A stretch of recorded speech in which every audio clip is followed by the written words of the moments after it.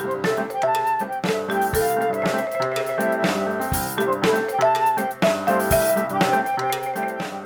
to the Musician's Venture Podcast. This is a podcast focused on lessons learned via the musician's backstory, as well as building successful careers in the business. My name is Allison M., and I'll be interviewing artists and industry experts and offering insights based on events Wisconsin Music Ventures has produced. Let's get down to business.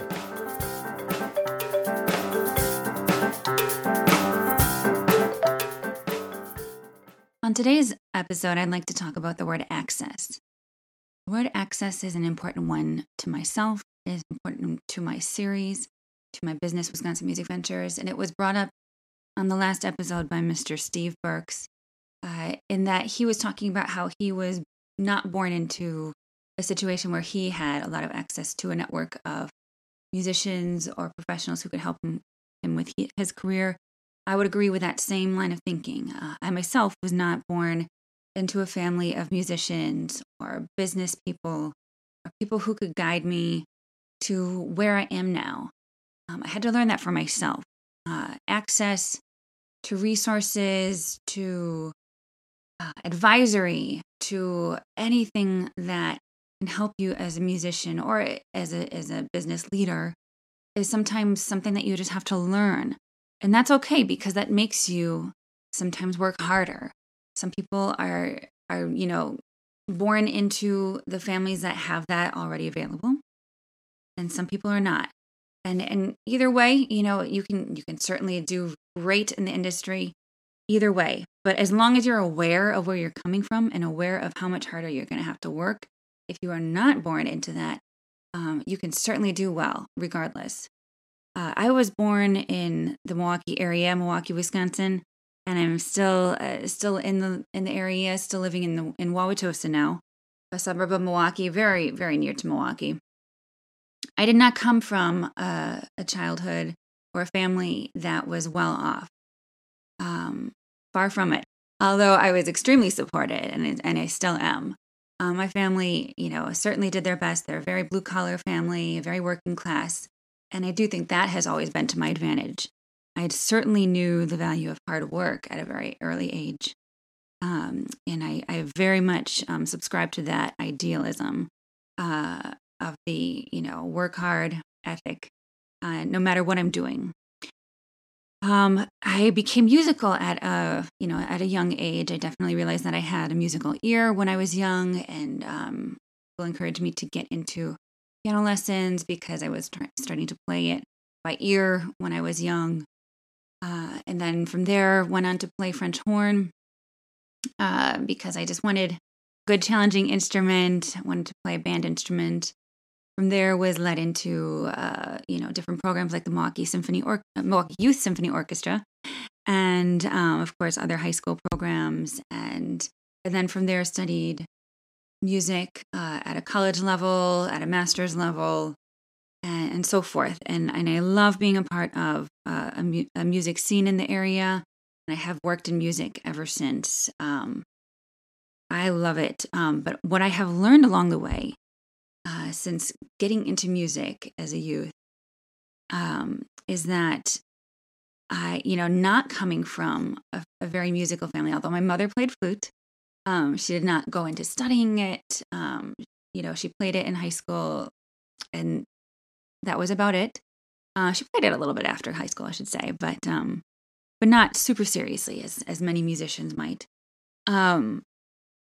I did not know what I needed to know.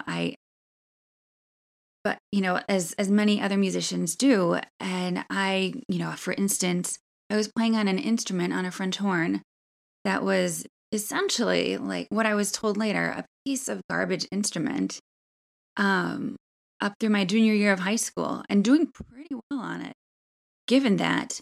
But I didn't know that. My parents didn't know that. None of us really knew that, but we knew that it was affordable for me. We knew it was affordable for us in our situation.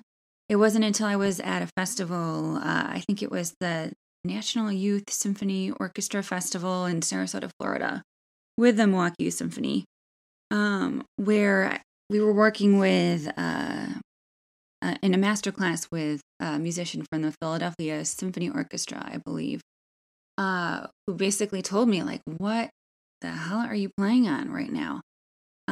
Like, you are at this level. I was principal horn in the Milwaukee Symphony at the time, and you were playing on this. Like, if you were going to take this seriously, you need to get something better.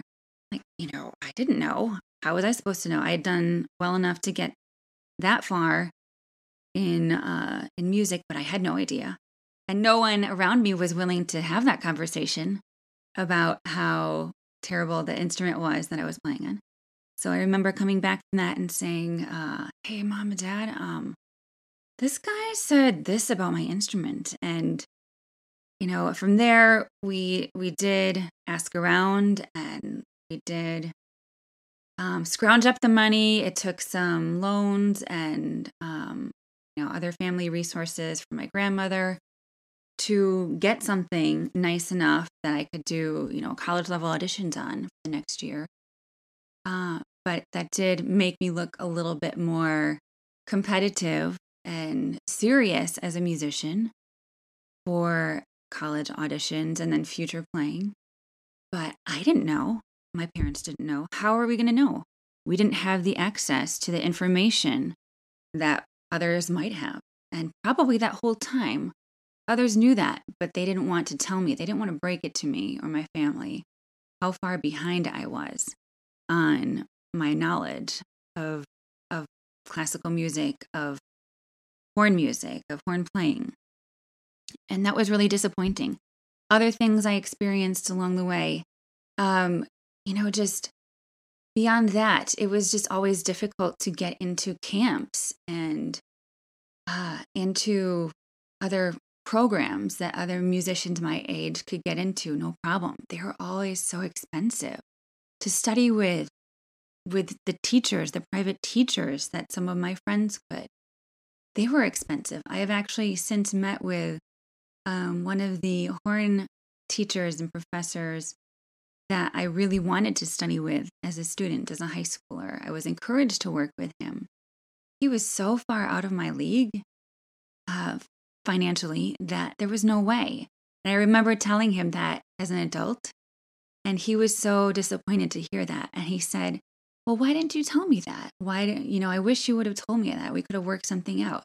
And I said, well, why? That's embarrassing. That's embarrassing to say that I can't afford you. Who wants to do that? And I know for sure it was embarrassing because there are camps that I went to where my family said, we can go to this, but we can't afford the full price. Is there anything you can do to make the price work for us? And in one case, a camp that I went to for music, they said, well, maybe we can give you a price break if Allison does some work around the camp for us. And so that was the deal that we made. So at free times during the camp, I had to do other little chores around there while my friends at the camp didn't have to. And do you know what a blow to the ego that is when your friends get to do just normal stuff and you're the one who can't because your family couldn't pay the full price for tuition. So yeah, it is embarrassing, or it was, and I don't know that they would do that same thing currently. But that at the time, in the 90s, was the way that system was working. And so yes, at a certain point, it was embarrassing to ask for help. The access wasn't always there, and it was embarrassing to ask for anything.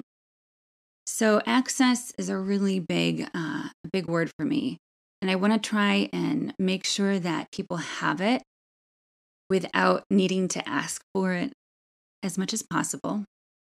That's why in our concert series, most of the events, 95% of the events, I would say, are free. And if they are not, I try and keep them very reasonably priced through the patron system because I do want to have access available for anyone who can stop by.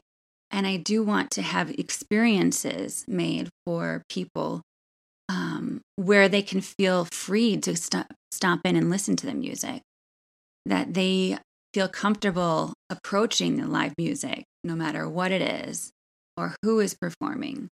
Access is a big deal to me. When I was in my early 20s, after school, after I got back home from college, one of the early jobs that I had, actually a couple of the early jobs that I had, was in orchestra management. And probably the second or third orchestra-related positions that I had was being the executive director of an orchestra not far from the Milwaukee area, but it was not Milwaukee. And I don't really know how or why I got this job. Well, actually, I think I do know why.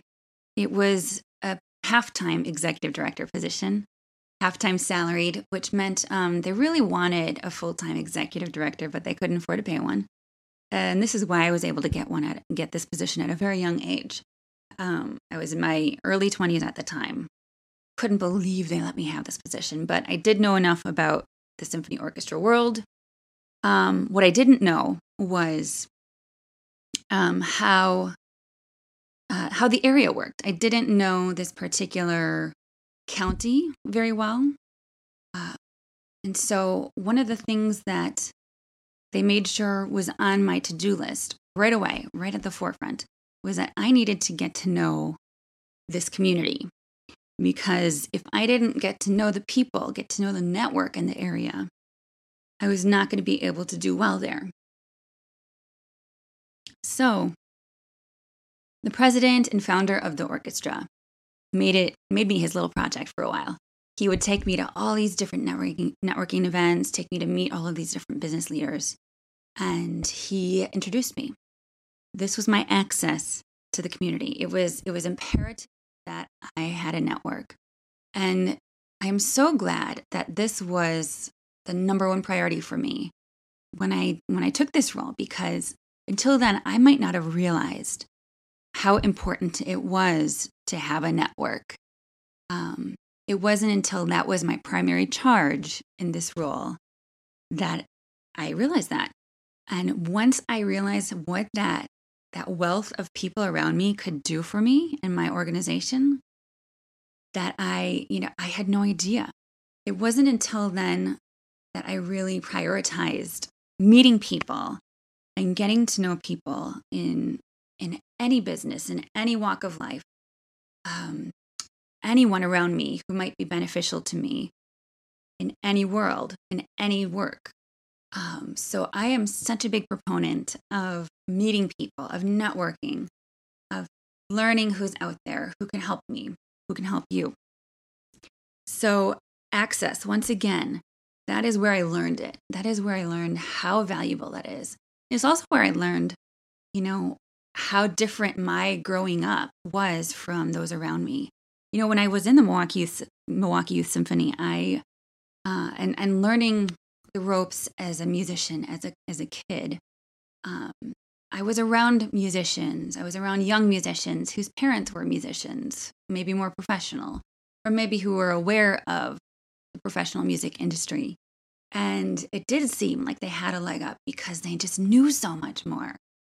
That did make me very jealous. Like, how do you know how to do this? How did you get into this school? How did you get into this place? And it was because of their network in a lot of cases. They also knew other things. They also had access to information. And oftentimes they had access to information because they had access to those people in their network. So I'm so grateful for this executive director position that I had that was half-time salaried. That was really, in the end, it wasn't a great fit because, wow, I was in over my head there at a very young age in a role that was, it was meant for a full-time position, but couldn't pay that. And everyone was just doing their best. But I learned so much about networking and about access that I have taken that to heart in every work, every role that I've had since then. From here, I'd like to hand it over to one of our Wisconsin Music Venture employees. This is Giselle Oliva. She is our musician experience administrator, and she also has some backstory on Access that she would like to share. So take it away, Giselle. Thank you, Allison. I am very excited to be a part of today's podcast episode because Access is very important to me. And Allison and I have talked about this several times in the past related to our own lives because we share a lot of experiences, but also because we both feel passionate about accessibility for all. So, a little bit about myself. I am from the south side of Milwaukee, born and bred here. I still live here. And that alone has its own connotations. We know that Milwaukee is very segregated. And I am also the daughter of immigrants, which also has its own connotations when it comes to access and opportunity. So I have that going for me. And so growing up, I mean, I knew my family, hard workers, both of my parents. I have always had enough, just what I need. And I always knew that, we weren't the richest of families. We couldn't afford the nicest of things. But I'm still grateful for my parents and all their work and support. Not just in music, but in anything that I've done. So my introduction to music, I was 7 years old, and I was in second or third grade, and through a community outreach program, through MISO, the Milwaukee Symphony Orchestra. So that's another thing Allison and I have in common. We both participated in that. So this new program called Progressions, in which they invited kids from Milwaukee Public Schools to join this 2-year program and learn how to play a string instrument. So violin, viola, cello, bass. And I was lucky enough to be chosen for this. So I still remember my first meeting, or the first meeting we had with the program leaders. It was an ice cream social. So that alone was very memorable to me as a 7-year-old. And I still remember how excited I was. As much as musicians are seen as, I hate to put it this way, but really not legitimate, it's not a legitimate profession. Still playing an instrument is kind of cool. And I think that's a general feeling. So I was very excited that I'd be learning to do this. But also I was very nervous because I knew nothing about music. I did not, I had no idea how to play any instrument. I didn't know how to read music. Or even like the history, nothing. All I knew is that at family gatherings, I love to dance to it. I love to sing to it. And that's about it. So yeah, which is also interesting because, I'm Mexican, my family's Mexican, and in our culture, we love music because we love to dance and we love to party. But musicians and being a musician is not seen as something honorable or legitimate. It's not something you want to do necessarily,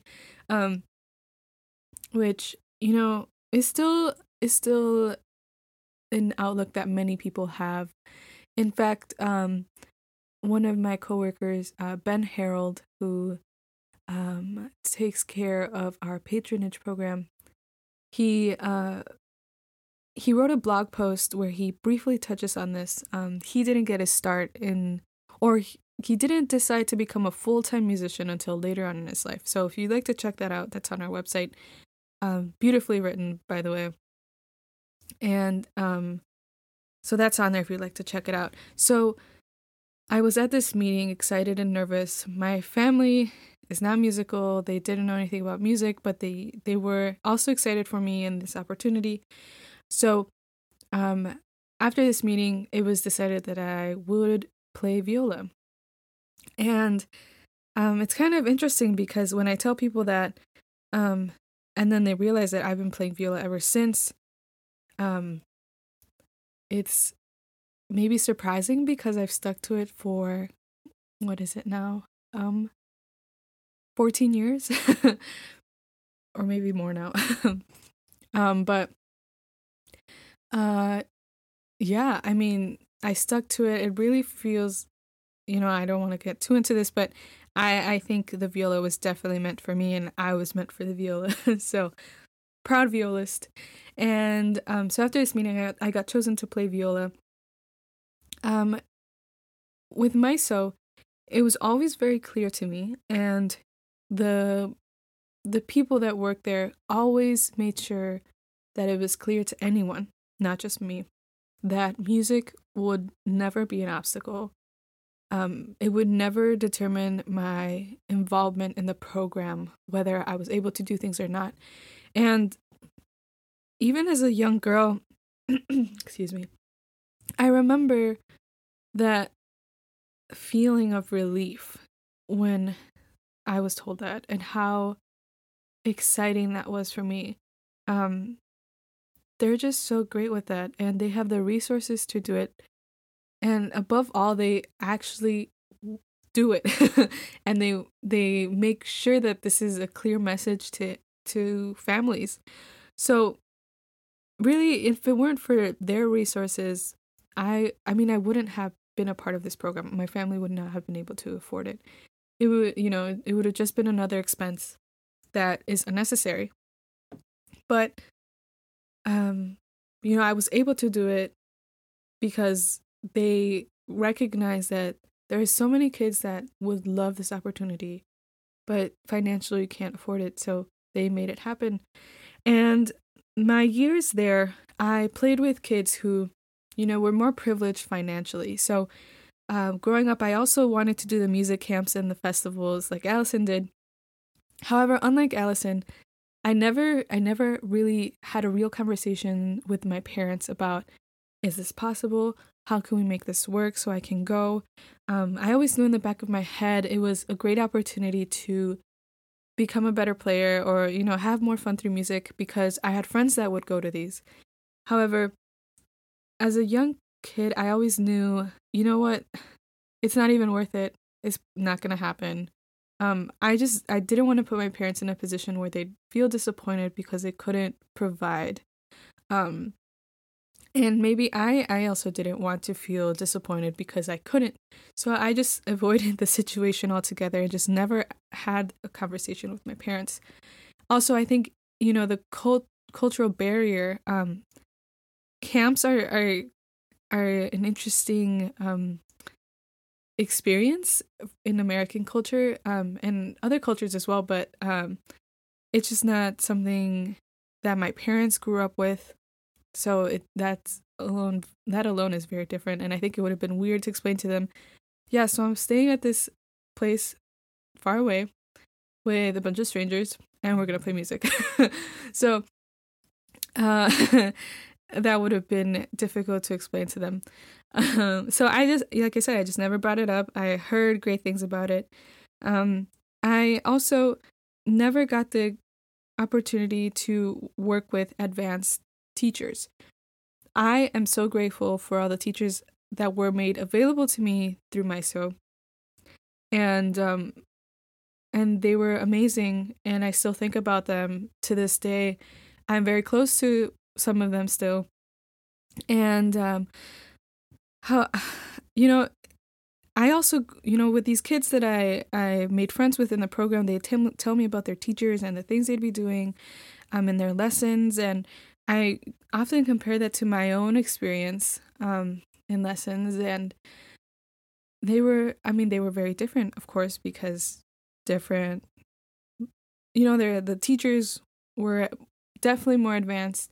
And along with that, I never had a teacher who was a true violist. And what I mean by that is that a lot of violists or teachers who teach viola are primarily violinists who teach viola. However, in the string world, violas are a whole different beast and really require their own techniques, their own skill set. You even have to hold it differently and play it differently than a violin. So I, in, before high school and during high school, I didn't get the opportunity to work with a true violist, which is fine. Everything happens for a reason, I think. So like I said, I'm grateful for all the things that I learned with my teachers through MISO. And, this during my whole years there, so after high school, you kind of graduate the program as well. So, I had to figure out almost everything on my own. When it came to finances, my parents, MISO made it easy to work that out. However, doing the like practicing, the concerts, the dress rehearsals, the extra stuff, that was all me. My parents, they don't know anything about music, so that was definitely all on me.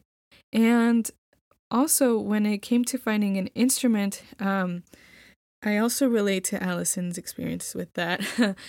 So I graduated high school. I went to college for music at UW Oshkosh, and I was into my second semester there, and my viola teacher was amazing. She is what we call a purebred violist, and she transformed my playing completely. I totally feel like a violist now, more so than I did before. Anyway, in my second semester, during one of my lessons, she very seriously told me, we need to talk. And those words just make anyone feel nervous. So I was very worried and thought it might have been something about my playing, or something I did wrong. But then she said, we need to talk about your viola. And my heart kind of sank because the viola that I had been playing with, I believe I got my freshman year of high school. And it was an emotional process for my family because it was such a huge investment. If you don't know, string instruments are very expensive. Instruments in general, if you want a nice one, it's very expensive. Violins, violas, they're just naturally expensive as it is. Sure, you can buy one on Amazon for like $150, but you really get what you pay for. So,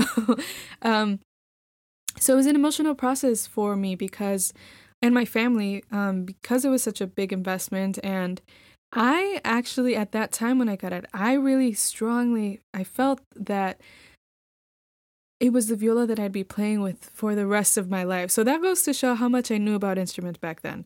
And so, and the way, my parents gifted it to me was just very exciting and very beautiful. It was a really nice experience for me. And it was, it was them telling me, we support you, we support your music, keep playing. So my heart sank once she told me that I needed a new instrument, which, for the record, I did know that because in college I was playing with other people and I heard their instruments. I saw their instruments and they looked and heard very different than mine.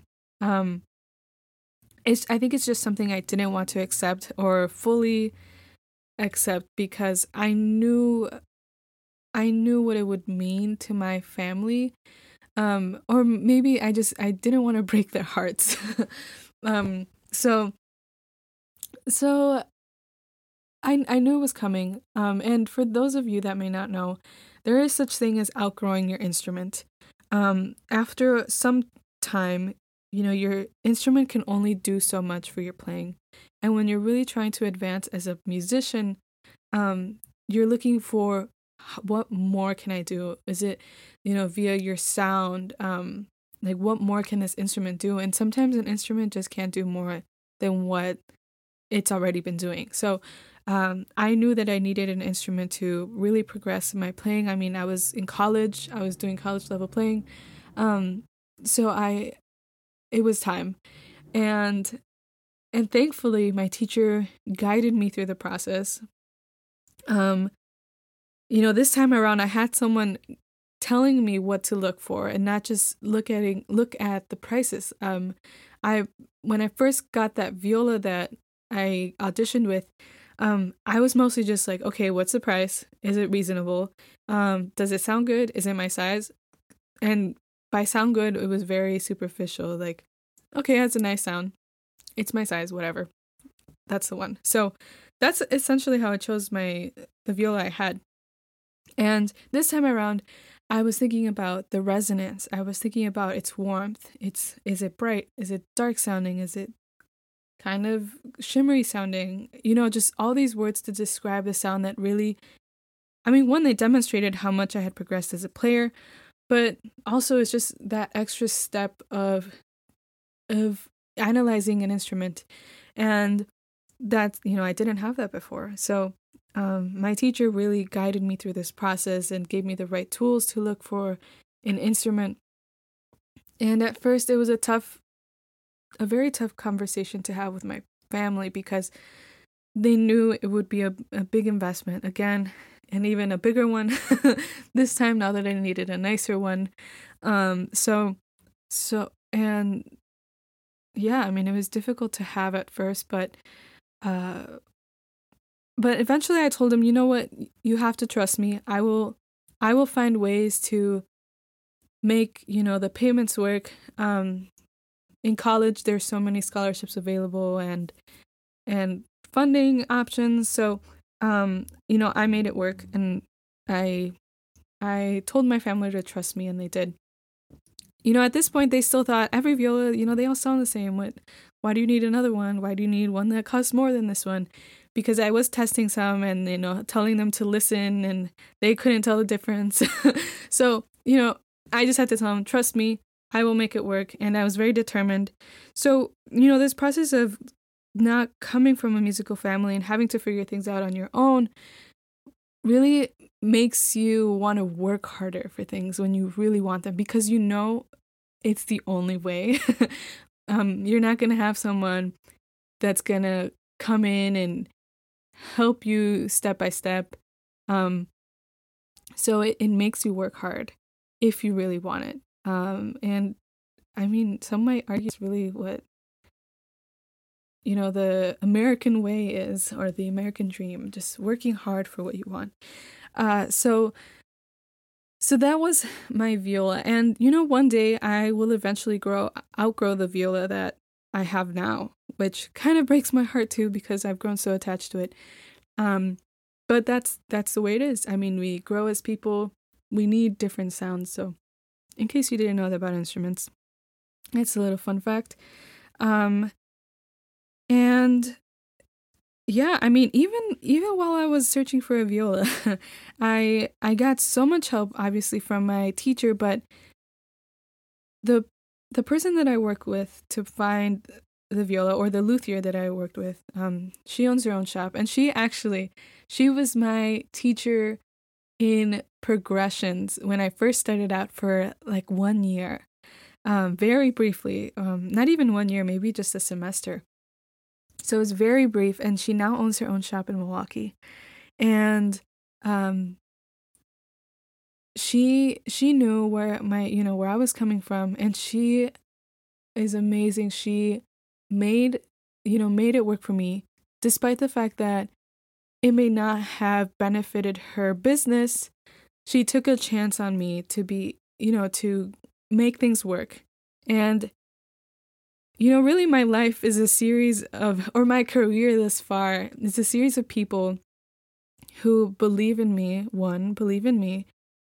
Two, are so understanding and just open doors for me, because, they see something in me, or, they see that I work hard. I hope that's what they see. And I'm just so grateful for every single person in my life. And, when it comes to music, and, in general, of course, but in music specifically, I've just been so blessed to come across kind people. And I have so many mentors now, because I decided to keep going. Definitely there was times when I thought, okay, this music thing just is not for me. In fact, right after college, I didn't go into music right away. I did something completely different in the medical field. And now looking back, it's crazy that I did that, but sometimes you just need to do those things to find your way back. And doing that actually made me want to work harder for, I guess, my dream. So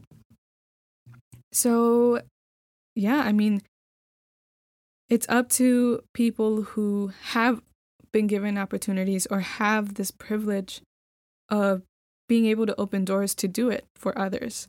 And that's essentially what we're doing with Wisconsin Music Ventures, which I'm so glad to be a part of. And once again, thank you for having me on this podcast. Thank you, Giselle, for offering that great insight on your own experiences with Access. I really appreciate it. And I wanted to mention one other thing. I am actually currently involved in this great conversation group put together by 88.9 Radio Milwaukee. I have done a lot with them. I'm a big supporter of theirs. They do amazing things for our Milwaukee area community. And I've been involved in their own music education planning and task force. They have this podcast out currently. It's a newer one called By Every Measure. It's a 6-part series. I really encourage you to listen to it. It's a conversation piece about how the Black community in the Milwaukee area has really been affected because of their race and because of their history here, how they have been treated differently in our community and what we can maybe do to solve some of those issues. It's just a great way to have a conversation about racial dynamics. And again, the word access comes up so many times in this conversation piece as well. And I'm again reminded of my own upbringing. I loved growing up in Washington Heights, Milwaukee. I'm still very close friends with a lot of the girls that I grew up with there. And, it was just such an extraordinary experience. It was one of the few neighborhoods, and it still is one of the few neighborhoods in Milwaukee that is not segregated. It is very diverse.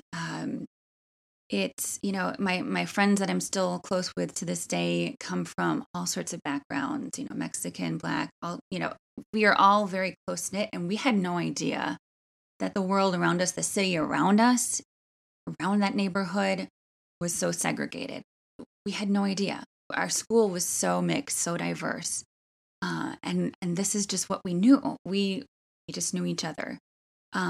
That this whole By Every Measure podcast is very fascinating to me. And I'm always very interested in speaking about racial disparities and just gender and, sexual orientation and other income disparity kind of things too, because I grew up, as I said before, in a working class family.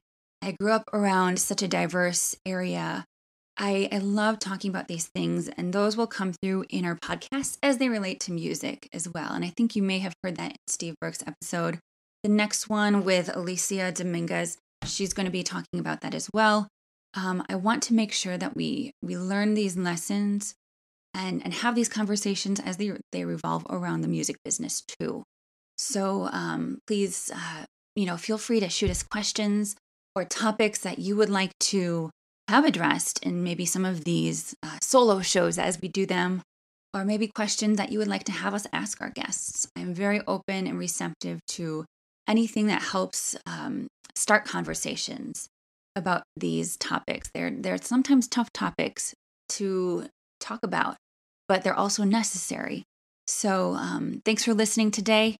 Have a great rest of your day, your week, wherever you may be, and we'll talk to you next time. Our featured patron for today's episode is, would you believe it, Elsa Nysak and Chris Wolf.